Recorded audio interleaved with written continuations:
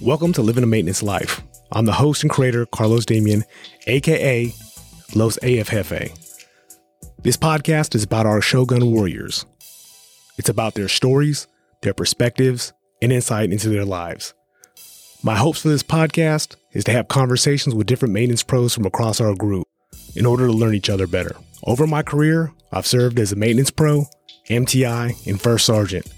I've met amazing people from across the globe, but right here and now, I get the privilege to serve with 2,400 maintenance professionals. Here are some of our conversations.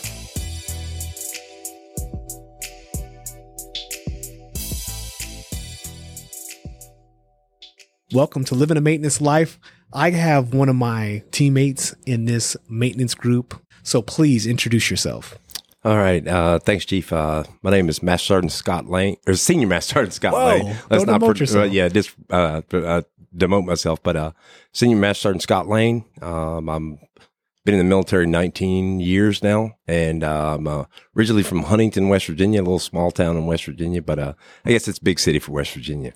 So how's your hometown influenced you? Honestly, there's not too much in West Virginia. We're known for We Are Marshall, the movie. Randy Moss went to school there. So there's not too much there. Like I said, in West Virginia, a whole bunch of coal mines. But honestly, just traveling outside of West Virginia, seeing some other things is what influenced me to go in the military, honestly, and or not just so much going in the military, just influenced me in general was just that I saw so much more outside of West Virginia.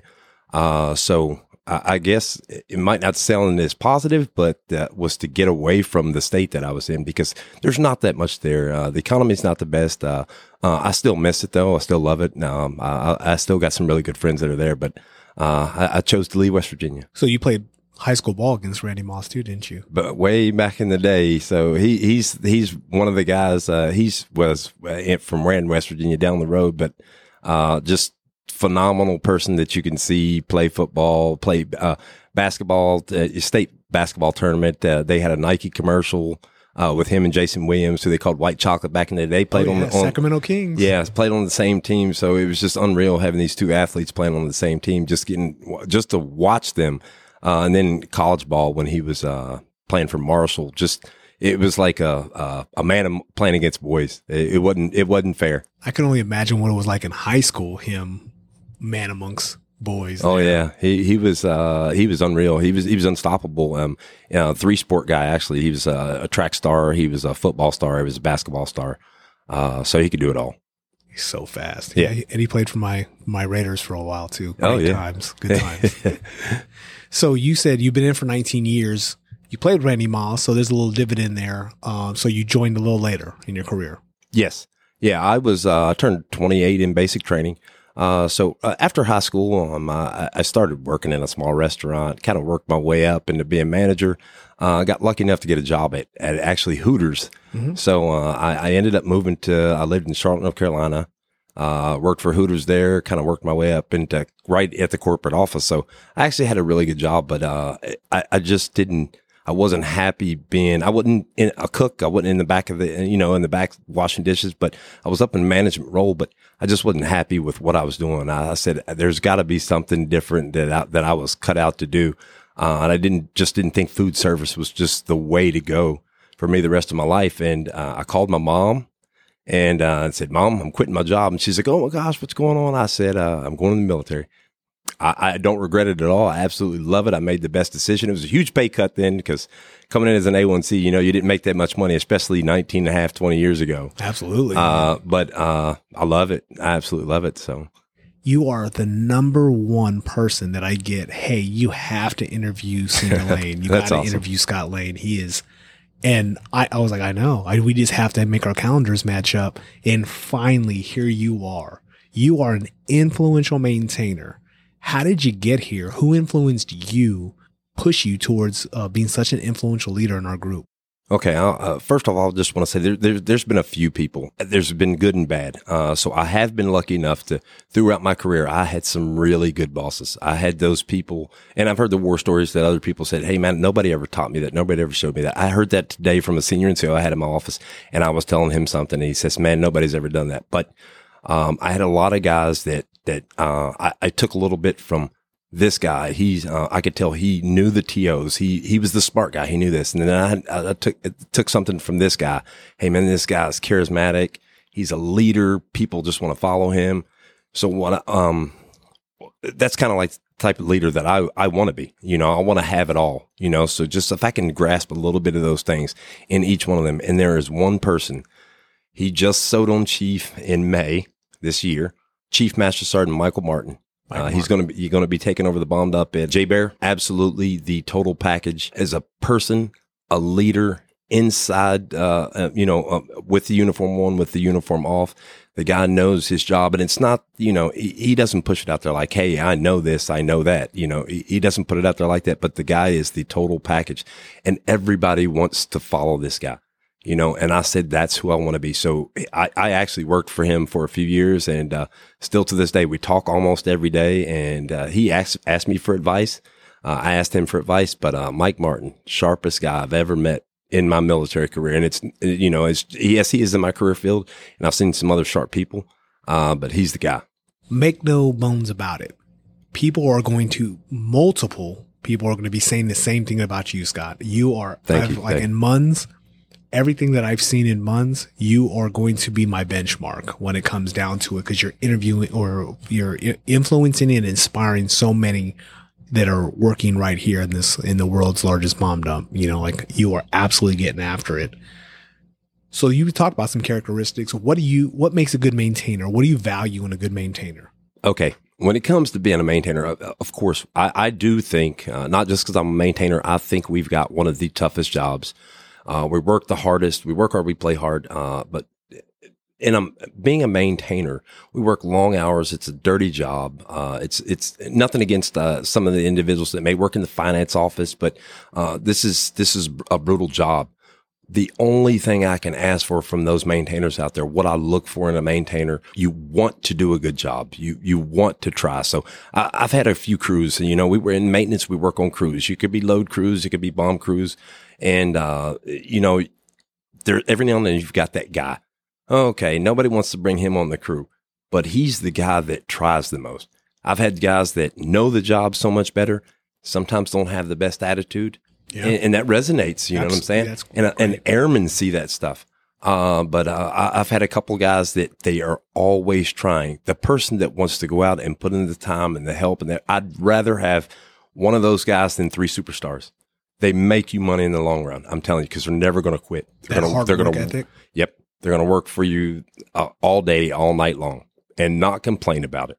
So that leads me to the question of how you ended up being who you are, like your characteristics, the way you interact with human beings, the things that you value. What makes you you? Who are you? You know what? This is going to go all the way back to, and I'll say it. I'm pushing 47 years old, and I'll say, mommy, my mother. She made me who I am. Dad wasn't around as much as some fathers are. So she was dad a lot of the time. But she made me the man that I am. There was time I was picked on and bullied when I was really young, and she said, just let them, but you show them that you're better. You show them that you're better. And this is what I tell a lot of the airmen that speak to me. Hey, how did you make it to here? How did you do? What did you do this? What did you do to get here? I just said, I'm going to show everybody that I can do this. I'm going to be the best at this job. And when I say that, I don't mean, hey, I'm going to be better than you. I'm just going to go with in my head. I just have the attitude that I'm going to be number one at this. And I may not be, but as long as I keep saying that, and as long as I keep trying to do that, you can't go wrong. You're not going to fail yourself. That's really what made me me. And seeing the good and the bad in some of the people that throughout my career, I've taken what good. Hey man, that guy's got it going on. This young lady, she's got it going on. I want that. I'll take those snippets from each one of them. And then I've had a couple people that I'm like, I probably, if I'm ever in supervision, I wouldn't treat anyone like that. You don't forget that stuff, and you Absolutely. Make sure that you keep to your word. Don't forget where you came from. Yeah, learning the good with the bad. That's part of the yings versus the yangs. So what do you value in a peer, subordinate, and a supervisor, somebody who's leading you? What do you value in those I talked a little bit about it, but when it comes to subordinate, like I said, those guys and young ladies that really want to get after it, they want to learn the job, and maybe they're not the fastest at the job, or they're not the best, and every now and then you kind of have to remind them, hey, remember we do step one before we do step two. I'm perfectly fine with that, but those are the individuals that get the job done. They're the ones. Some really good. I guess it's work ethic again. We'll go back to that work ethic. I love that. Those people that have the drive and the determination to do well, even if they're not the fastest at the job, I'd much rather have those people, in a subordinate. When it comes to peers, what I guess what I love getting from peers is honestly, we learn from each other too. So whether it be junior NCO, when I was a junior NCO, or being a senior NCO, it's I value what I learned from them, because you can only go off your experiences, Like me, I said, I've had some pretty good experiences. I've had some pretty good bosses. Some of those things that I said that I don't want to become, maybe you haven't experienced them, but you have these other NCOs or these other airmen that have seen those things. So that's honestly what I get from most of my peer group. And when it comes to a leader, I think I mentioned this just a second ago also, was understanding. And what I said was, don't forget where you came from.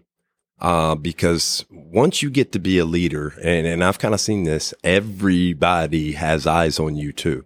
And when you get to be in a leadership role, of course you'll have subordinates, and like me now, I've got sections under me. And it's tough. It's difficult. We're maintainers. I told you how hard it is. And of course, you're a maintainer yourself, but it's tough. It's hard. And so I don't forget those things. When things don't go right, I'm not just going to blast you. There's no reason, because I was there. I totally get it. There's a lot of responsibility, and all of us have it. So that's the biggest thing is, as long as the leaders, they understand, because I get it. Our job is to get jets in the air and steal on target and everything like that. And sometimes it just doesn't go right. As long as you can remember, hey, things happen. And I think we've got that support in this group here. I haven't had an issue since I've been here, but I've seen it, hey, let's not go too fast. Let's not rush. And then when you're not going as fast as you want, it's like, hurry up. Some of those setbacks that you've experienced in your life, in your career, they can be catastrophic at times. Sometimes they're just learning moments. What kept you coming back though? What kept you re-enlisted? What keeps you in now? I told you, I said I came in the military. I just wasn't happy doing what I was doing. And it was kind of like I can serve my country. I didn't come into, for school and for travel like a lot of people do. It had nothing to do with that. I just thought that, this was my calling, was to come in the military, serve my country. I actually, September 11th is when I got in. So everybody's like, oh, what were you doing September 11th? I just got the basic training. So, pretty much all hell broke loose since I came in. But, I've continued to do this because, I get a lot of satisfaction out of what we do. Of course, some people can consider, military and war synonymous. I don't think of that. We've got a dirty job, but, what keeps me coming back is the satisfaction I get out of it.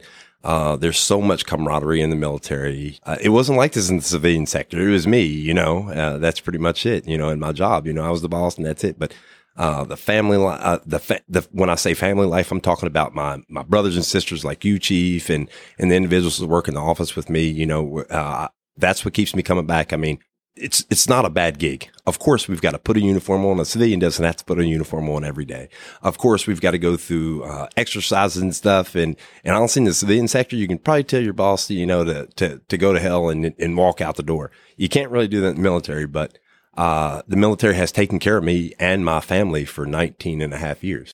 So speaking of family, how have they supported you? Like I'm talking about the family and friends back home, all the way to the wife and kiddos now. How do they support you over these 19 years? Okay. Yeah, really good question. So, my mother did just pass away last year. And she's my best friend.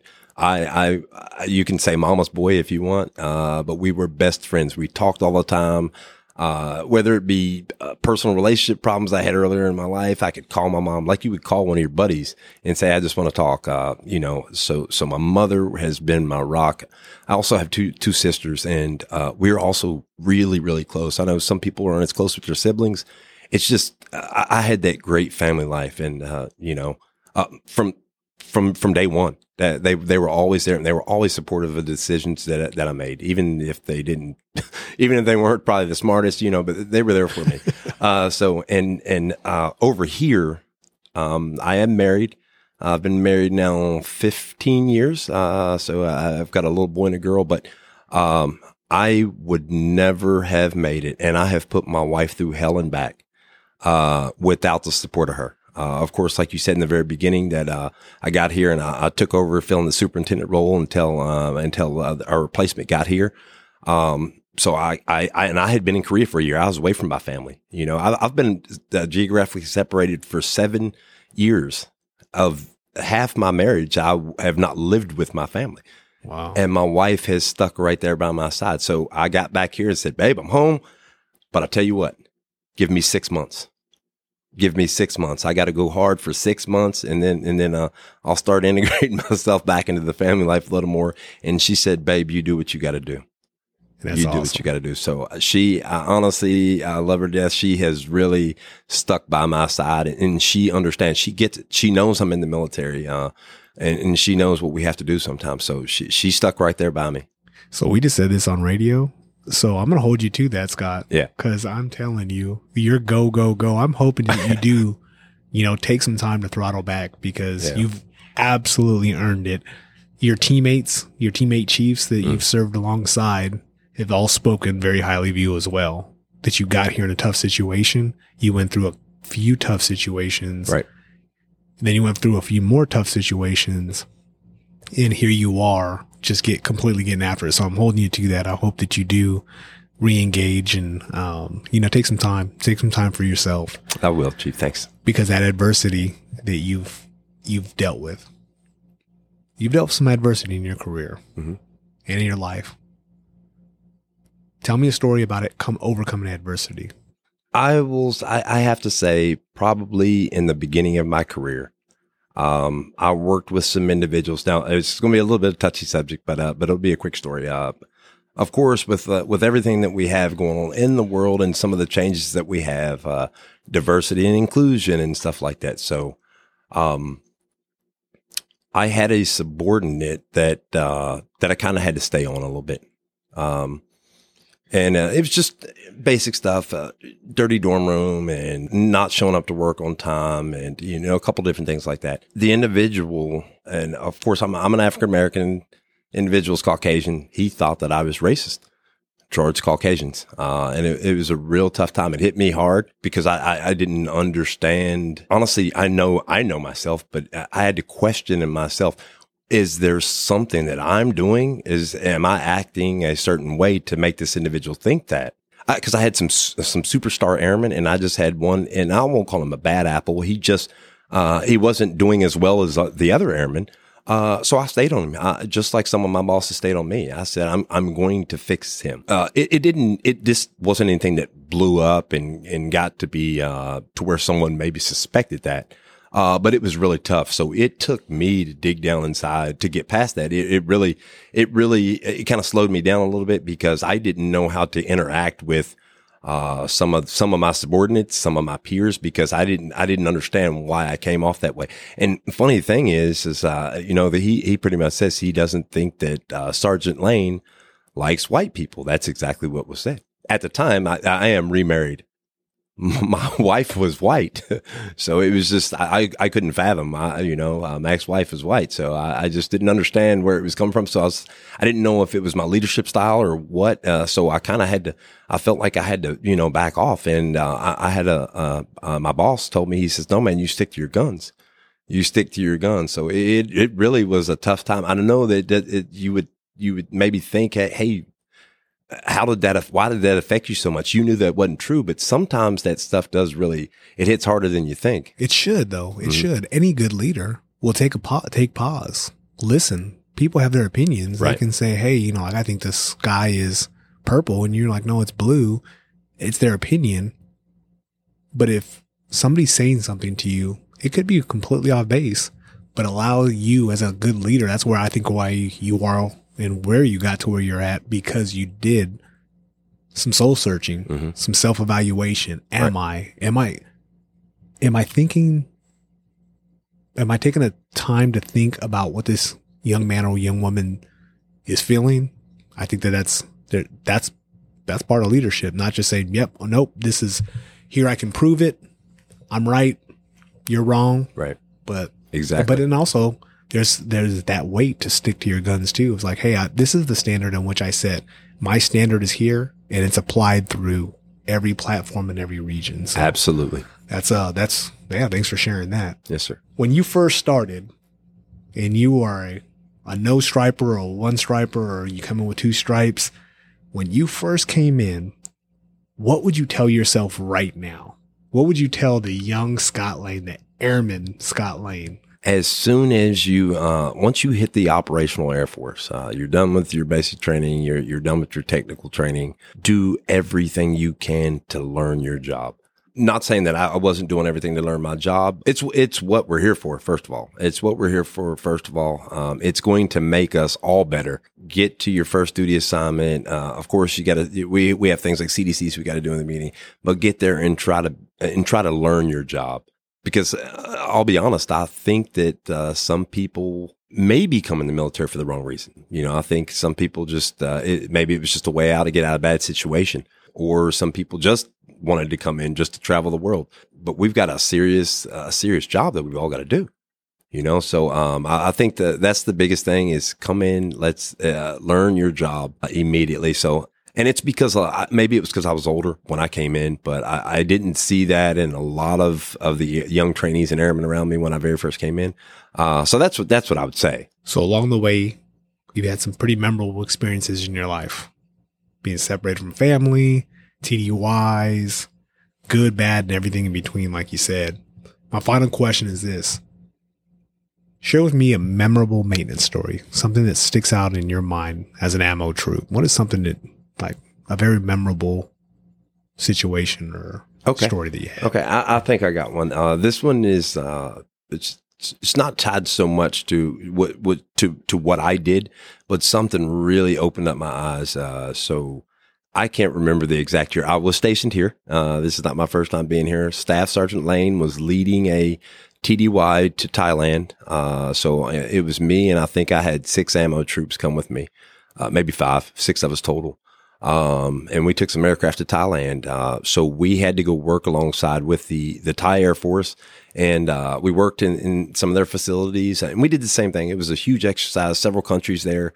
We worked with the Thai guys, the Thai Air Force guys, and we built our countermeasures and everything together. We did everything together. So when all the aircraft came down, all the units, the Marines were there. They're refragging their aircraft. We're doing the same thing. But to see the difference in how the Thai Air Force did their stuff, so it was so eye opening to me. So we have all these thousands of dollars of new equipment and stuff that we use, and they took some of the simplest things and did the exact same job we did in the same amount of time we did. So it really made me think. So an example is, we have trailers and bobtails and everything that we deliver munitions to the flight line to get to the aircraft. They had a bicycle with a cart on the back, and they put their countermeasures in that bicycle, and they ride from spot to spot on that bicycle, and they load their aircraft that way. I'd never seen anything like that. And so I started thinking, I was like, man, we spend millions or thousands of dollars, millions of dollars on some of the stuff we do. And I know we are the biggest, baddest, best Air Force in the world. I get that. But they were getting it done with what they had. You know, I was shocked. I couldn't believe it, you know, and I mean, they were building the same countermeasures as we were. They were delivering the same stuff, but we had all this newfangled equipment, and I was just so eye opening to see. This is my first time really working along, with another nation, and doing the same exact job. I've done it since then, but it was unreal. It opened up my eyes. I was like, man, I can't believe they're doing the same thing we do for their aircraft, their fighter jets, but they're doing it on a bicycle. It was amazing. And they killed it. They killed it. That ingenuity. Yeah, that's what I'm telling you. Absolutely. That's cool. Yeah, it was a cool story. I thank you for living a maintenance life. I thank you for what you've done since you got here. I can't believe it hasn't even been a year, but you've dealt with so many different issues over the last 7 months now that you've been the glue here. So thank you for doing that. Thank you for living a maintenance life. Blessed to have you in our group, man. All right. I was honored. Thank you so much for having me, Chief. Teammates, again, thank you for listening. If you or anybody you know wants to be a part of the show, hit me up on Facebook, Instagram, or Twitter, Los AF Jefe. Be happy to have you on the show. This podcast is not endorsed or sponsored by the Department of Defense or the United States Air Force. Though we may use name, ranks, and duty titles, this podcast is strictly opinion-based by the member and myself. Cleared off headsets. Los AF Jefe out.